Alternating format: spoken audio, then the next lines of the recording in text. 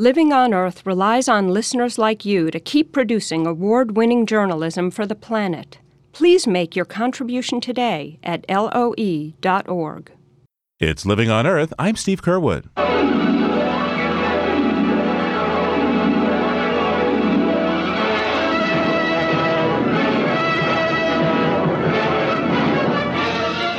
Faster than a speeding bullet.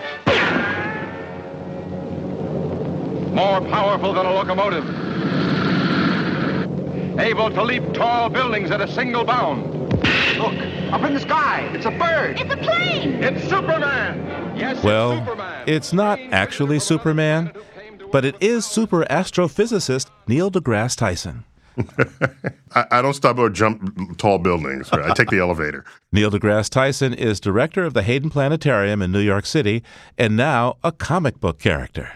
Well, what happened was a DC Comics called up, and they wanted one of their installments to involve Superman visiting the Hayden Planetarium. So ostensibly, all they really wanted was permission to sort of represent the museum and the planetarium in the comic. And then from there, it kind of grew, and they said, well, can we draw you showing him his home star on the dome? You know, this is Superman, right? So, of course, we got to say yes to that. You know, had it been Aquaman or Elastic Man, no. It's got to be... Not even Spider-Man, huh? Maybe Spider-Man, but you got to rank your superheroes in this regard. Otherwise, you know, how would you allocate your time in any sensible way? But Superman's home planet, which was Krypton, it blows up as he's flying away as a baby. So how's he going to see it blow up from the Hayden Planetarium? This is where the plot thickens. As the story tells it, he has come every year to the Hayden Planetarium to look at planet Krypton orbiting his host star. Now, the only way that can happen is if he arrived through a wormhole. So remember, he's launched as a baby, kind of Moses style, right, in a basket, and then he arrives as a baby. So in his life, hardly any time had elapsed. Now, the way to get him here sooner than the edge of light that's carrying the information that Krypton exploded would be to get him here in a wormhole. So every year he's been observing Krypton, except this one particular occasion, where it's about 27 years later, and he's in his late 20s, and when he was born, Krypton was destroyed. So this particular visit to the Hayden Planetarium, he's in for a sad moment. And that moment, of course, being... Spoiler alert here, he observes the destruction of Krypton. So if it was only I help them observe this for this melancholy moment, then it's just, you know, they're representing me and, you know, with my vest, you know, my trademark vest and all of this. And that's kind of cool. However, it was more than that. I said, you know, I could probably find a real star that's 27 light years away, that's red, just like Superman's home star. So let me comb the catalogs. As I did, found them a star. Its official title is LHS 2520, if you're taking notes, and it's in the constellation Corvus.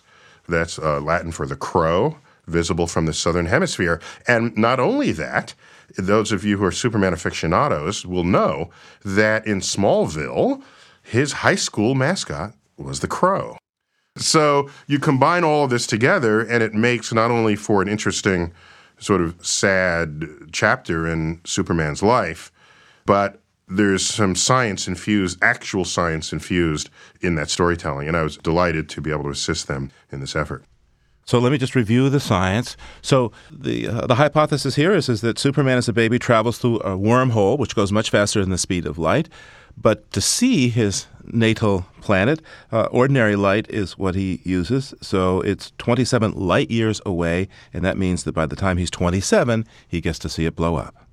Exactly. And it turns out we don't know how to observe planets in that detail using sort of visible light.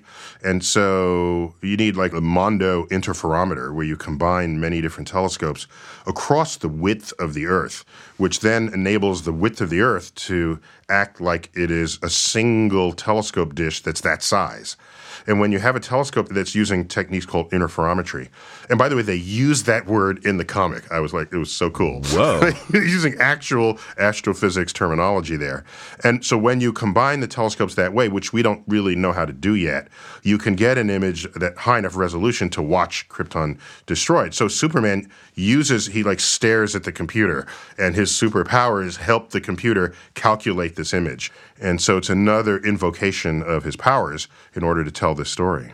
What I didn't know is that several episodes a year, DC Comics introduces key personal elements in Superman's life that are worthy of press releases.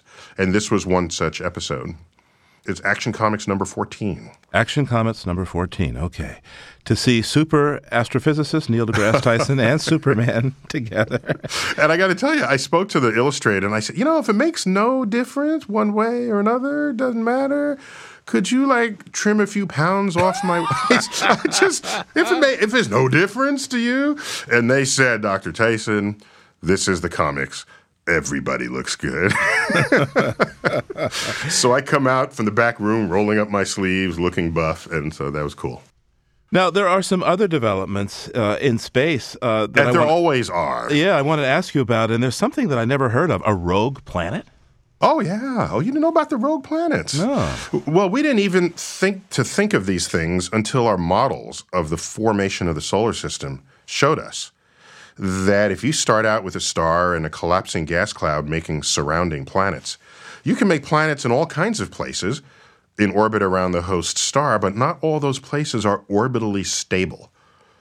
And what we found is the solar system itself might have started with 2-3 dozen planets.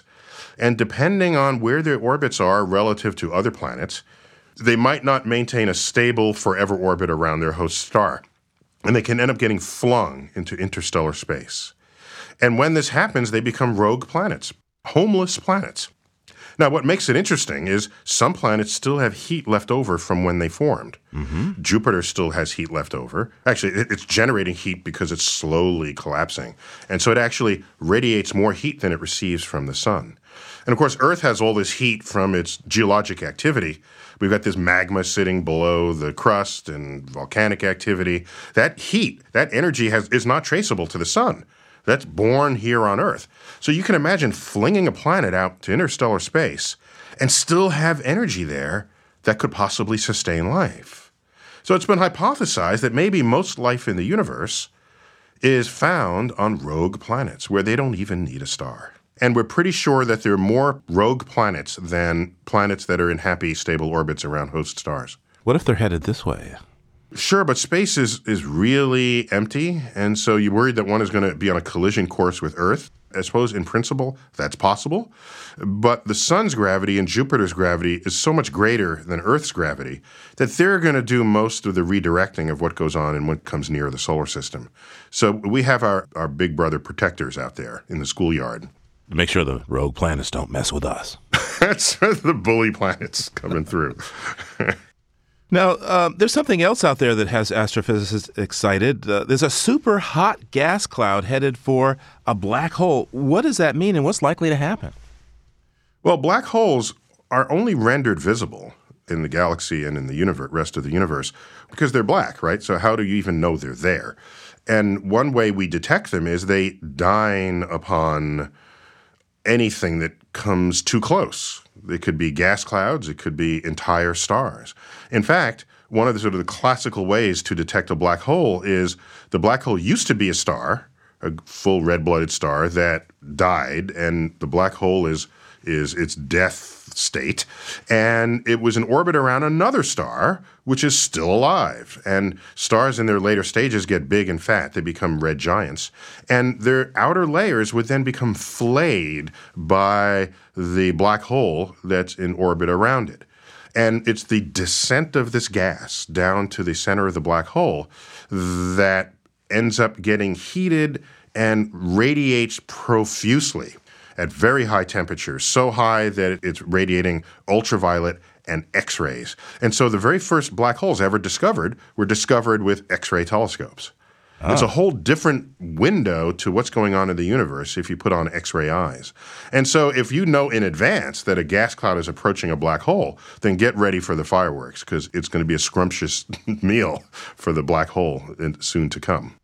Tell me more about this black hole. Isn't this now in the Milky Way? And if so, what might we be able to see?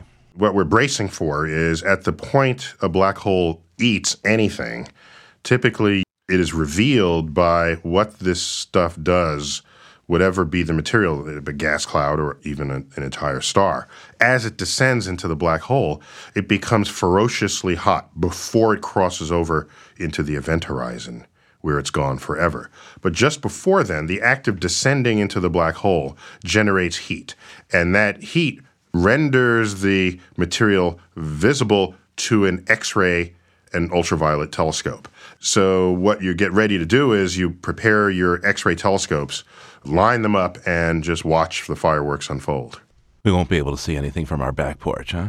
Oh, you want to see a black hole eat something from your back porch? I'm sorry, can't help you there.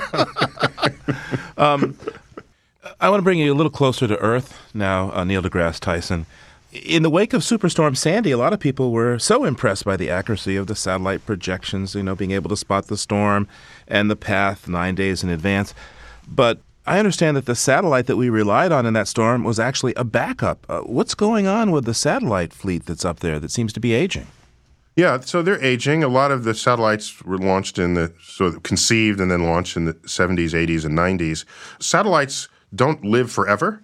So there's the natural life cycle of satellites. That's not what the concern is. The concern is if the satellites go through their life cycle and you don't have ones to replace them, then what started out as this major effort to monitor the various atmospheric and oceanic conditions on Earth, so you can create accurate weather prediction models, if you're not replacing them at the rate that they were first put up there, then your capacity to monitor Earth fades. So there's an interesting sort of impasse here. Everyone thinks of NASA as these are the people who go into space, and we think of orbiting Earth as space.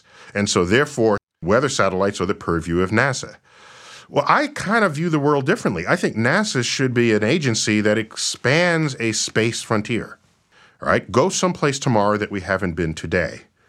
That's, I think, what NASA should be. And you have other organizations like NOAA, the National Oceanographic and Atmospheric Administration, which they're tasked with monitoring the Earth. All they do now is sort of get the data from these NASA-launched weather satellites, but maybe a whole organization should be tuned and tooled just for this purpose. And that way you let NASA continue to extend a space frontier, re-trick out NOAA, which would be very hard at this point because it's not what they do. They don't build satellites. They don't have labs. They don't have designers and engineers to do this. But if you did, then you'd have an entire agency whose task it is to monitor Earth. And maybe we're long overdue for that. And then, yeah, they'll say we need more satellites. And you wouldn't be competing the funding for an Earth satellite with a Mars rover. There'd be separate concerns, which in fact they are. So the problem has been this financial competition, and NASA being a place of exploratory science, they have not been willing to make enough noise to be sure that the weather satellites are replaced. Is that what you're telling me? Well, yeah, you're right. There are many things competing for money in the limited budget of NASA's portfolio. So if you want NASA to do it, then fund it at that level. This is not a hard problem to solve. But if you're not going to fund it at that level, then Peter's getting robbed to pay Paul. By the way, it's not just how good is your picture of the satellite that's moving, from one municipality to the next. It's what are the surface temperatures of the land and the ocean, and observe the Earth in infrared, in visible light, in these other bands where Earth might be trying to tell you something. And if you're missing that branch of data, your model cannot then be correct because the model may depend on this. Then there's the heating from the sun. Is it reflecting off the clouds? Is it going to the Earth? Is it being trapped by your carbon dioxide? What's reflected back from the glaciers? How much glaciers do you have left? It's a hugely complex problem, and you need as many satellites up there as you possibly can. And we have less money being spent on weather satellites today than we did 20 years ago, so that's a problem. So, Neil deGrasse Tyson, President Obama, of course, got a second term. So what do you think that might mean for space funding, for NASA funding going ahead?